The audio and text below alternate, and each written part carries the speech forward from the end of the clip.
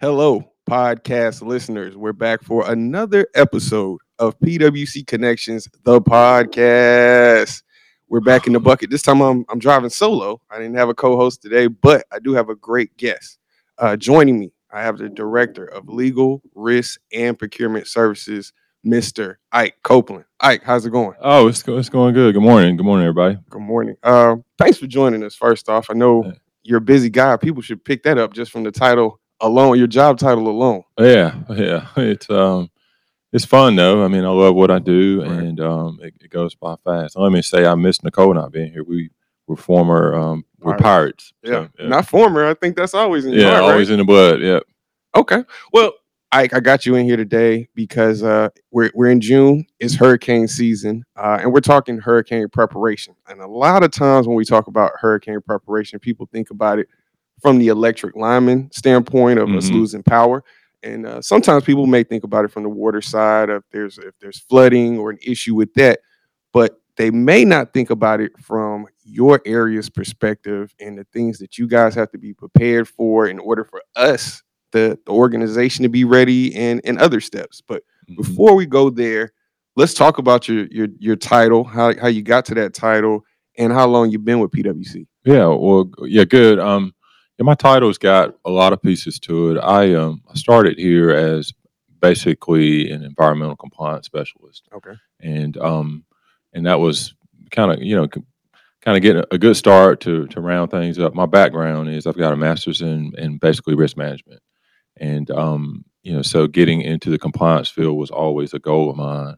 And so once we did that, we came here, and then they developed the risk management department in the late '90s, and so my timing, unbeknownst to me, was pretty good. I was able to get an opportunity to fill that role, and we've since evolved into different areas that are related to risk management. Risk management, like many things, has become more evident in these different disciplines here. So we've really grown, and now we've got general counsel here, so the legal stuff is really resides with his department, Hmm. and he's doing a great job there. And we're more or less dealing with claims and insurance and some of the real estate functions and compliance, as well as contracts. So, and as well as procurement. Procurement's the department in itself that falls under our umbrella there. So, very, very interesting. Always something going on. Always something to do. So I love what I do. Yeah. So let's say it's not hurricane season. It's Mhm. just the norm. Mhm. What's like a day to day or some things that come your way that you got to tackle? Yeah. I mean, of course, there's a lot of meetings and a lot of personnel issues, and the first thing I realized was I don't know as much as the people that are doing this stuff on a day to day basis. So I make sure that I just try to remove obstacles, roadblocks for them to effectively do their job. And we've got some systems here that I'm more familiar with, that we just try to run things through the flag post that way. So, but every day there's usually a claim or two. Mhm. Unfortunately, we do have issues. I got one when I was leaving here that somebody's mailbox had just gotten run over. And while we are not proud of when that happens, unfortunately, it does happen when you drive over 1 million miles, Right. a year with all the utility vehicles that we have. So that is the kind of thing that we have happen. We'll have a with the real estate market like it is right now. We're Hmm. getting all the challenges for us just acquiring easements to put in utility infrastructure in different places is exponential to what it used to be, and we're doing a lot more of that work. So there's a lot of putting out fires, but then we have long-term projects with the systems that we're doing. Contracts, for example, is a program that we're trying to formalize and put into place right now. So that's a long-standing project that we're working on. We're also trying to better engage our local vendors through our procurement initiatives that are out there. So there's all kind, just a plethora of projects out there. Sure. Yeah. So when hurricane season is starting to roll in, what are some things that you have to kind of take a look at? What are hmm some opportunities for you? Yeah. Yeah. Hurricane season. It's always interesting. And, when I started here 25 plus years ago now, I hit my 25-year mark back in March. Congratulations. Yeah. I'm fortunate for that, and have had a lot of great bosses in my lifetime and leaders here. You folks can't see him, but he looks like he's in his early 20s, late 20s. I'll say late 20s. Yeah, well, thanks. He's staying in good shape. Yeah. Fran hit the first year that I was here, and Lamont was saying earlier about how people typically look at things. Fran was a significant windstorm. It's probably one of the worst windstorms that's hit this area in the last 50 years, and it caused significant damage on our distribution system. And my job was to clean up a pond that had fish in it that a transformer has built in. So I got up close and personal real quick as soon as I got here with the mentality of this organization, which is really really impressive. Um, to then go to Florence and Matthew, and all those storms were totally different. So the lessons learned, consistently is preparation, preparation, preparation, and you can prepare as much as you want to, but be prepared for the things that you haven't thought about. Right. And we were for Hurricane Matthew totally expected a windstorm, some small wind damage and that kind of thing. But we ended up having a flood. Right. So don't leave the flood marker off your list. It's certainly a risk, but I think preparation wise, I think you need to really, as a homeowner, I look at it because most of the time we're here and we leave our families at home. Um, and I recently purchased a generator just in case the system does go down, whether it's a hurricane or something else, making sure that's up and running, that I've got gas in it, and that my wife knows how to crank it up because if I'm not going to be there, somebody needs to be able to fire this thing up and it's safely fired up so that you're not backfeeding or causing a safety issue. Um, the other thing is with our reliance on a lot of folks are working from home now. So what are you going to do if you're out of power or there's an issue with your own service? Let's say a tree falls down and it knocks your basically your service off. It's not really the utility's fault. What are you going to do? These types of things will happen. So how are you going to get your kid able to access online schooling if that's what they're doing? If you're working from home, what are you going to do? Are you going to go to a Starbucks or somewhere else to kind of get on the internet? And what's that entail from a security standpoint?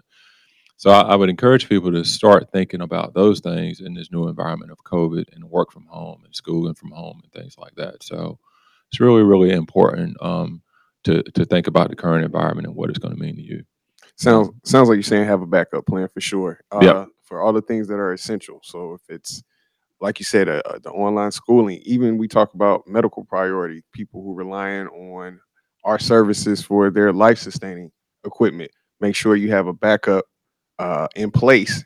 Don't necessarily just rely on the electric company. Make sure that you have a backup in place. When it comes to our responsibilities, PwC versus customer responsibilities, how would you lay that out, or what are some things the customer should know? Yeah, and this comes up quite a bit, particularly with people working from home. A lot of times we will get requests that say, "Hey, I need proof that the power was out for so long." So we've got a system in process for you to get that information. The other thing is on the food side.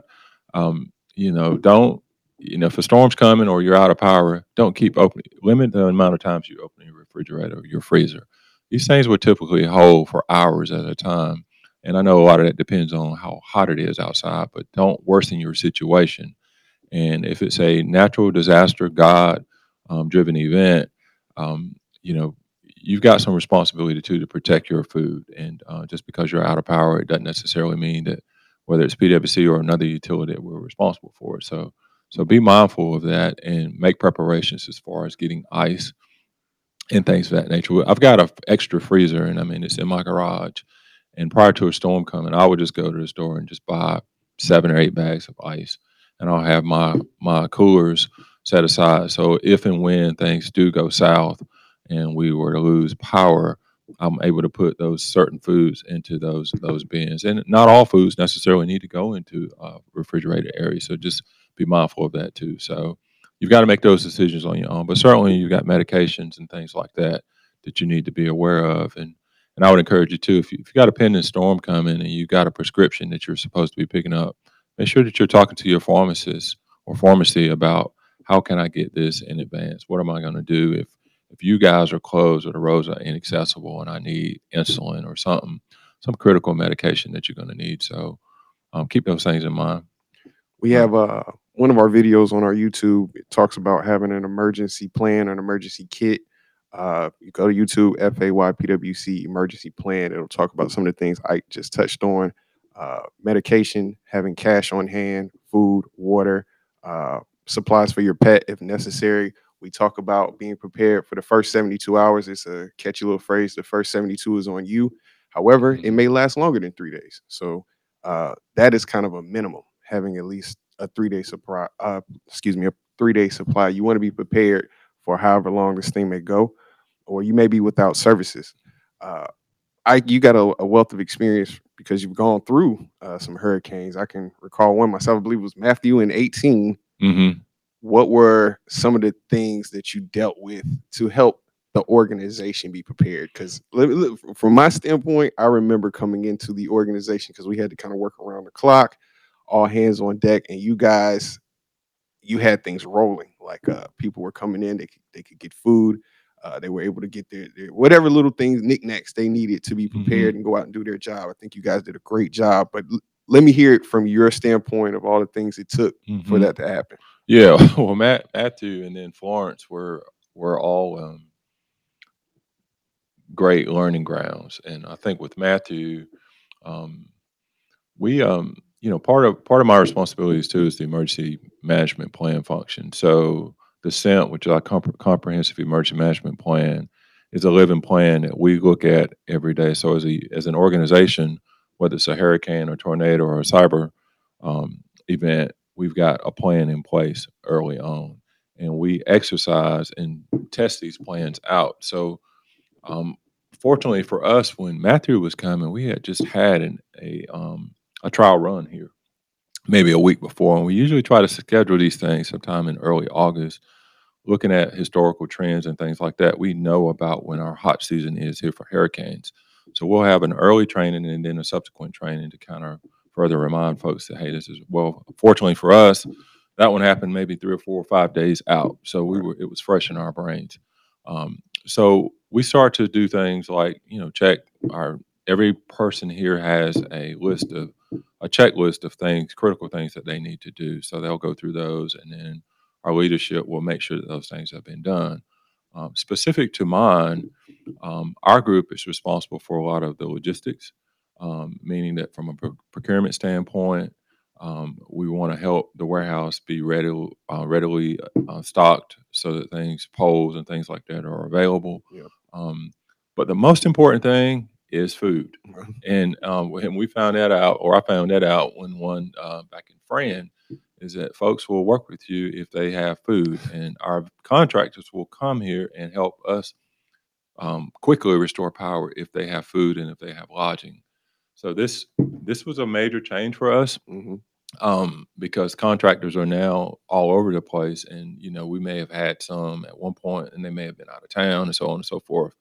So we actually went on basically we started to recruit contractors to say, hey, look, this is what we can do. This is what we can guarantee, and we're going to have food, and we're going to have a place for you to sleep. So during Matthew, once it hit, we went out and located rooms for folks to stay in, and we also reached out to local food suppliers and got basically a cook to be on site to provide food. Now the problem was with that one, because the way it happened is we didn't have the food itself, which we've since fixed. So we went to all of the local grocery stores and just bought up all the bacon and eggs and sandwich meat and anything that they had. And we were very cognizant that other people had to eat too. So we didn't take it all, but we took we purchased what we thought was adequate to meet our needs here. And so things changed. It got worse. And this is one of those things that we learned on the fly, is that we had a lot of our folks cooking eggs and bacon, in the middle of the night to be ready for the next morning. Right. So The place smelled great. yeah, yep. So all of that happened. So how did that situation strengthen or change your local network and partnerships, relationships? Did it help it in Oh, any way? absolutely. Yeah, we saw a need because I didn't want. I was averaging. I think we were cracking 900 eggs a session, and that's not what we really wanted to do. Okay, so we reached out to some local vendors and said, hey, look, guys, here's some needs that we have. Can you help us out if this were to happen again? And they said, sure. They were more than happy to do it. Several of them said, we want to help you guys, help us. We want to work here locally. So we partnered with them. And when the next event happened, which was Florence, they were right here to provide food for us. So we've had a chance to test that out, and it's worked effectively. Yeah. Yeah. What are some steps? Let's say there are some damage, or there's some damage and someone wants to file a claim. What are some of the steps for doing so? Yeah, definitely take pictures. Check your homeowner's policy first, but definitely you want to take pictures of what you've got, even video, and kind of document what happened, when it happened. Sometimes events happen and they're so traumatic that you're not in the right mindset. So it's always good to kind of either get somebody else to help you out or to reach out to someone and say, "This is what I'm going through. What should I be doing?" So I think documentation is the key for any claim, whether it's with PwC or your homeowner's carrier or even FEMA. Okay. Yeah. What, as a resident or a customer, speaking from that perspective, what's the number one advice? Or you talked about the generator safety and all those good things, having your family prepared if you're not available to be there to be the leader. Do you have any other advice you would leave a customer with in preparing for a hurricane or a storm or any type of emergency situation? That's a good question. I think you have to really plan for the unexpected. And I know with the past two storms that a lot of folks did everything right, only to be evacuated from their homes. Right. So don't expect to always be in your comfortable zone. Right. Great Yeah. advice. All right, I definitely appreciate you taking the time to sit down and share your wisdom, expertise, and previous experiences. If you guys need to get in touch with the risk or our legal procurement department, you can go on our website, faypwc.com, and get that contact information. If you want to get more resources or find out how you can be better prepared for a hurricane or storm, our YouTube channel has tons of resources at FAYPWC. We're going to also constantly be putting stuff out on our social media. So Facebook, Instagram, and Twitter, all the same handle, FAYPWC. And please continue to listen to our podcast wherever you listen to podcasts, whether that's Apple, Google, Spotify, wherever. Thanks again, Ike, for the time. We're getting ready to get out of here, and we'll see you next time. All right.